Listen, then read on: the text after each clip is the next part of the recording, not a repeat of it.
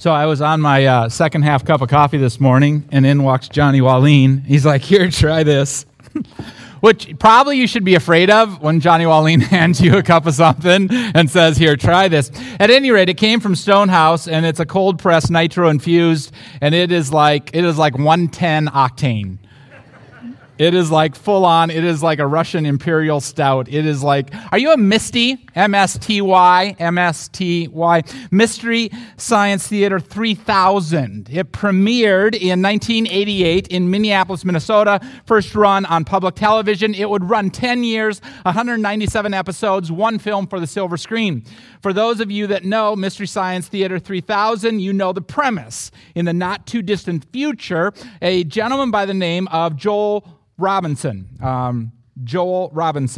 That would be different than Jay Robinson. But Joel Robinson, who is a purveyor of the custodial arts, okay? He is kidnapped, okay? He is kidnapped by an evil doctor. And the evil doctor sends him into outer space because the evil doctor's desire is to take over the world through the use of film. So what Joel is forced to endure is the worst B-grade movies in the history of United States world movie-making production capability. He traps Joel, sends him to the space station to watch bad movies because the worst B-rated movie that Joel watched that drives him insane, the doctor will then use to inflict on the rest of society, causing mass insanity and enabling the good doctor to rule the world.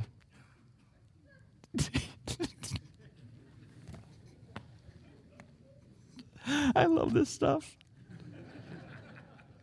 So Joel, to combat the evil plot of the doctor, invents several robots, okay? The robots' names are Gypsy, Crow T-Robot, you know who I'm talking about, those of you who know what I'm talking about, and Servo. And what happens is the four of them watch the movies together, and the incessant heckling of the movies is just absolutely delightful. I mean, it is witty dialogue, it is intrigue, it is just, and then there's these little skits in between movie clips that are just, it's not exactly hard-hitting. It could happen, though. I mean, there's some pretty bad movies out there. Anyway, we'll get back to that in a little bit. 10:33, verse 1, chapter 10, and book of Revelation. It's kind of a cool book. Then I saw another mighty angel coming down from heaven, wrapped in a cloud, with a rainbow over his head, and his face was like the sun, and his legs like pillars of fire. He had a little scroll open in his hand, and he set his right foot on the sea and his left foot on the land, and called out with a loud voice, like a lion roaring. When he called out, the seven thunders sounded. And when the seven thunders had sounded, I was about to write, but I heard a voice from heaven saying, "Seal up what the seven thunders have said, and do not write it down." And the angel whom I saw standing on the sea and on the land raised his right hand to heaven and swore by him who lives forever and ever, who created heaven and what is in it, the earth and what is in it, and the sea and what is in it, that there would be no more delay.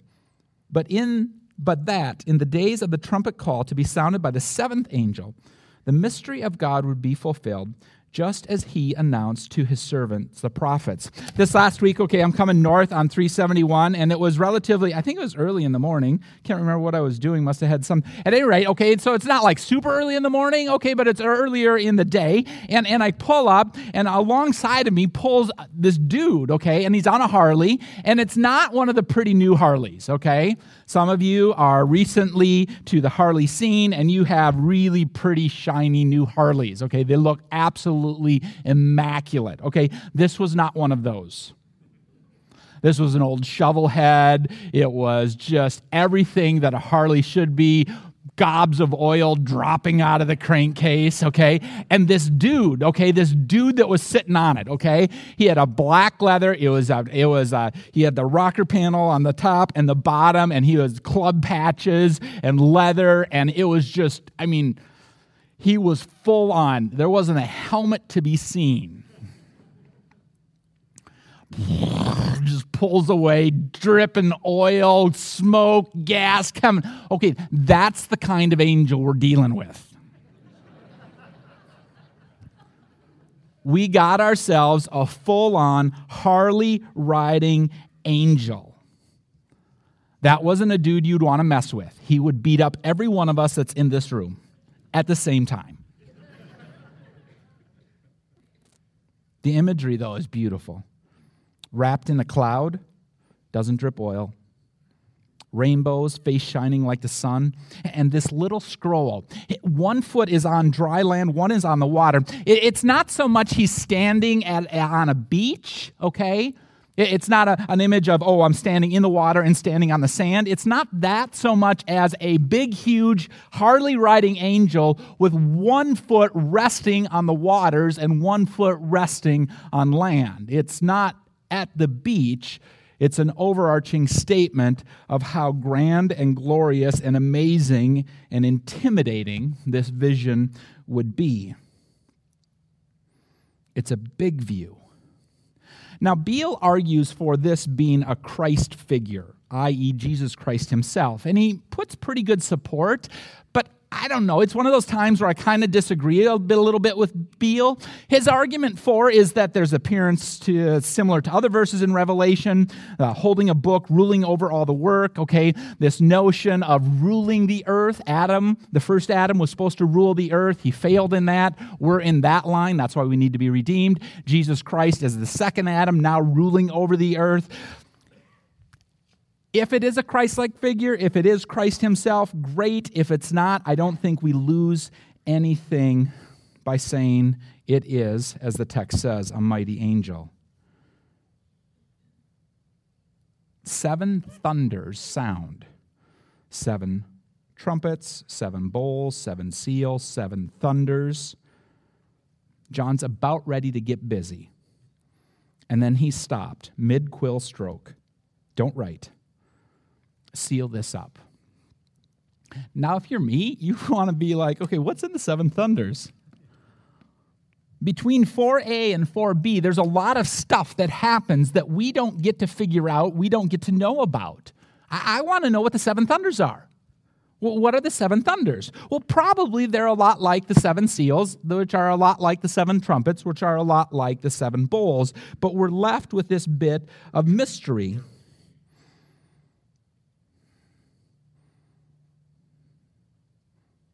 Which sometimes is how we approach God, right? With this sense of mystery. This text talks about the mystery of God. And again, we might ask, well, what is that? And we could scratch our heads about that. It could be any number of things. The mystery of God. Why do God's people suffer? I mean, while Revelation is quick to point out and repeatedly affirms the fact that those who are in Christ, and I had a great email this last week. Someone said, hey, John, you guys talk about being in Christ. What does that mean? To be in Christ means that you have a personal relationship with Jesus Christ. It means that you have said yes to Jesus Christ. You've said, Jesus, I want you as my Savior. I aspire to make you the Lord of my life. Okay, I want to know that my sins are forgiven, and so I'm going to ask you, Jesus, to forgive my sins. And any past sins I ask for forgiveness for, and any future sins that I commit and become aware of, or even the ones that I'm not aware of, I will ask for forgiveness of those at the appropriate time. To be in Christ means to have a relationship with Jesus Christ that starts, a point in time that starts when we say yes to Jesus and moves forward into time, forward into eternity. Revelation affirms that those who are in Christ, who are following Jesus Christ, do not have to fear spiritual separation from God. But Revelation also affirms that the people of God will suffer. You will suffer. I will suffer. One of the mysteries might be, why do God's people suffer? Another mystery might be, why don't bad people get punished? Another mystery might be, why do we have to wait for God's people to experience relief? And connected to that, why do we have to wait for the bad people to be judged? The mystery of God, the way of God, Now, sometimes the answers to the mystery of God are easily attainable, okay? We can understand enough of who God is, but there are parts of God that we cannot know who God is. And in part, I think we have this reference to the seven thunders to say, okay, I, God, not me, God, but God speaking through John's hand is saying, I'm going to reveal myself to you enough so that you can figure this thing called life out and figure out where all of human history is going to. But I'm not going to tell you everything. Because A, you couldn't handle it, and B, you don't need to know. And for some of us, that's an unsatisfying answer. And for others of us, it's an absolute delight. Because the truth be told, I don't want to know everything. I used to be the kind of person that if I got the hint of a clue or the hint of, what's going on over here, or what's going on over here, or what's going on, I would want to know. I would want to know exactly what's happening in as many different situations that I had awareness of. Now, I would just soon not know more. There's some times where I'm just like, something, I don't need to know that. I can step back from that. I'm comfortable enough in my relationship with the God of the universe that I don't want to know everything. I don't need to know everything.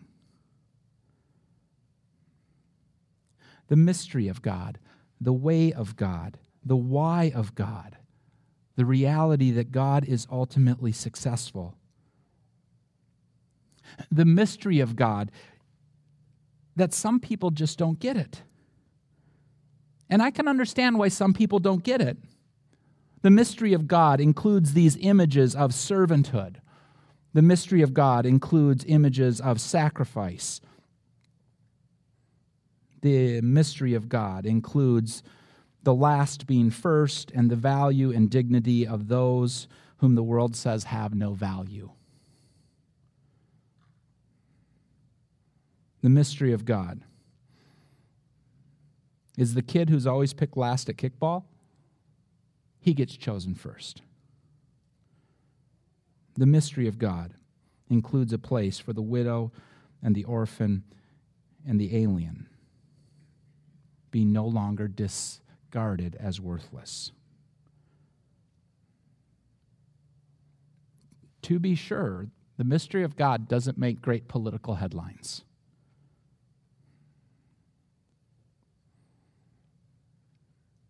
But there's not a man-made political system in the world that will save your soul. The mystery of God will.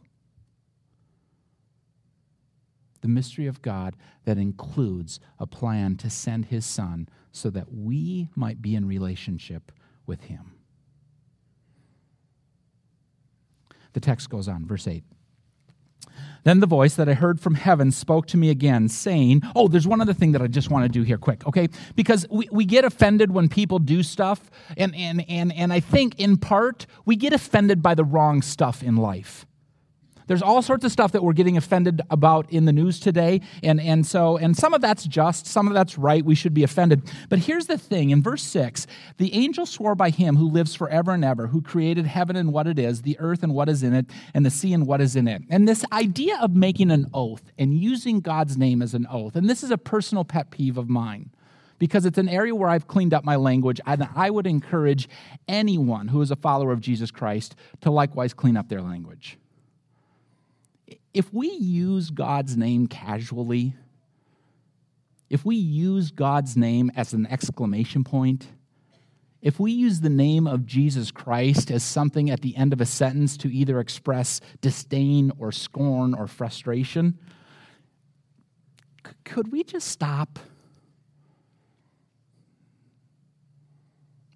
Could we just stop? I'm not saying you're not a follower of Jesus Christ. I'm just saying, could we not use God's name inappropriately? I've done it. Some of you have done it. Most of us have done it. And sometimes I think it's just a casual, we just frisbee it out. We don't even realize we've said it. Could we just clean up our language just a little bit? Just a tiny little bit. Because his name, well, I've said enough. Verse 8. Then the voice that I heard from heaven spoke to me again, saying, Go, take the scroll that is opened in the hand of the angel who is standing on the sea and on the land. So I went to the angel and told him to give me the little scroll, and he said to me, this is crazy, take and eat it. It will make your stomach bitter. Then why would I eat it?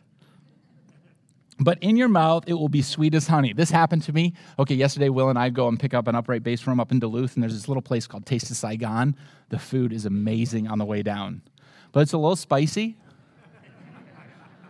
Let me rephrase that. It's a lot spicy. And so it's the gift that keeps on giving, at least for a 24-hour cycle, if you get my idea. I was going to have this point be lower GI issues, but everyone on staff says you can't do that. You can't do that on a Sunday morning, and so I included the words bad belly. Take it, eat it, it will make your stomach bitter, but in your mouth it will be sweet as honey.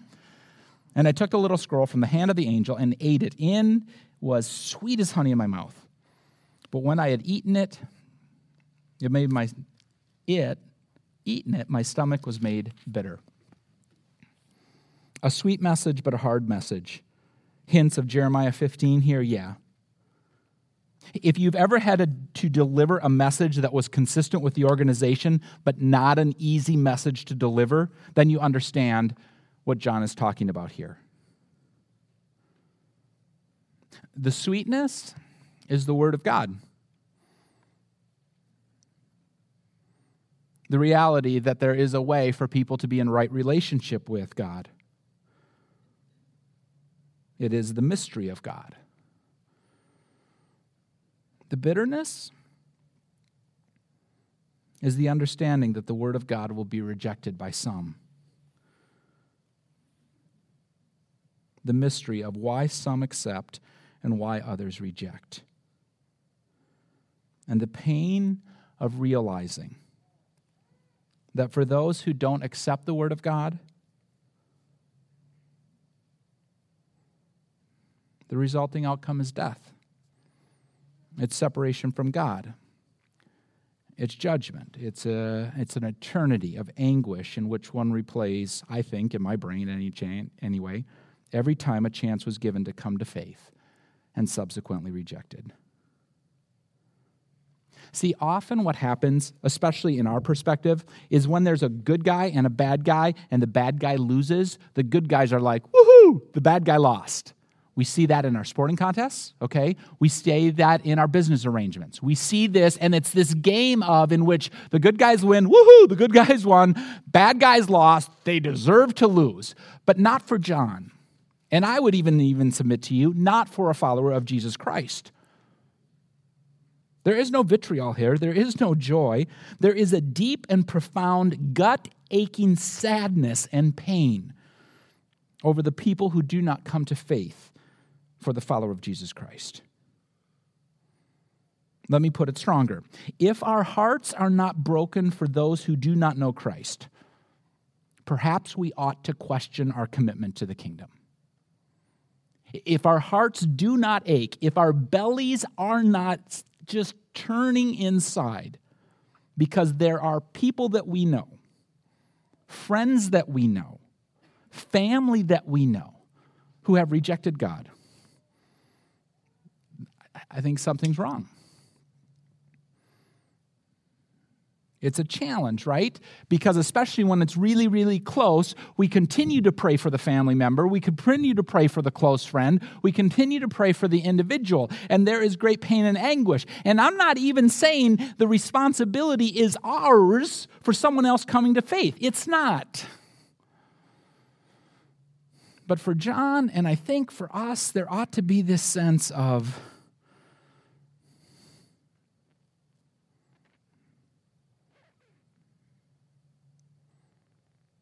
the reality that happens because people will reject God.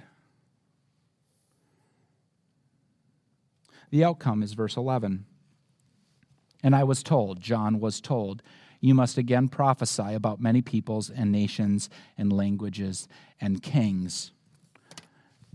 the book of Revelation, John is told to write and include and disseminate the contents of the book of Revelation for all of the ages to read, to have access to. Again, this is affirmed. There is work to be done. John is told, do the work, be a prophet. What does a prophet do? Well, in the most simplest terms, a prophet tells about God. A prophet tells about the realities of following God and the pain of not following God. A prophet tells of God's work. He encourages, she challenges. A prophet invites repentance and offers forgiveness. Are we Old Testament prophets? Probably not, because that was thousands of years ago. But can we take this verse and apply it to our lives and be a person who speaks of God to the world around us? Yes, without question. And to that end, there is no mystery about this, right? This is not rocket science, and this is not some sort of theatrical presentation. This is life. This is eternity. This is all the marbles on the line.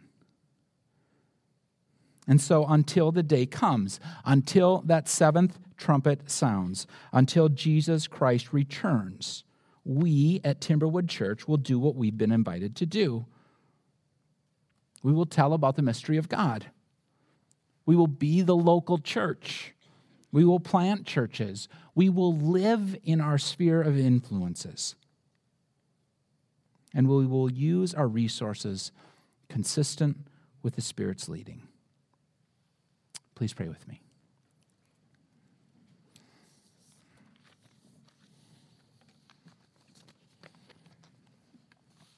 Father, we come to you today.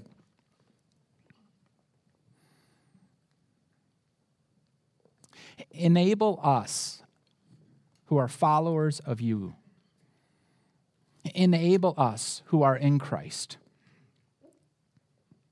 to take seriously the command of verse 11. To be a prophet, to be a person who tells their sphere of influence about the mystery of God.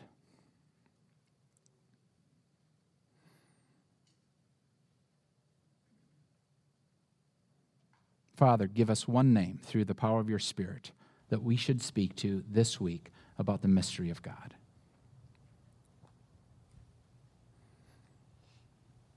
Likewise, Father, if we are not in Christ today, if we do not know Jesus as our Savior, allow today to be the day that we begin by simply crying out to you, Father, I want your Son as my Savior. That simple statement of faith starts a relationship.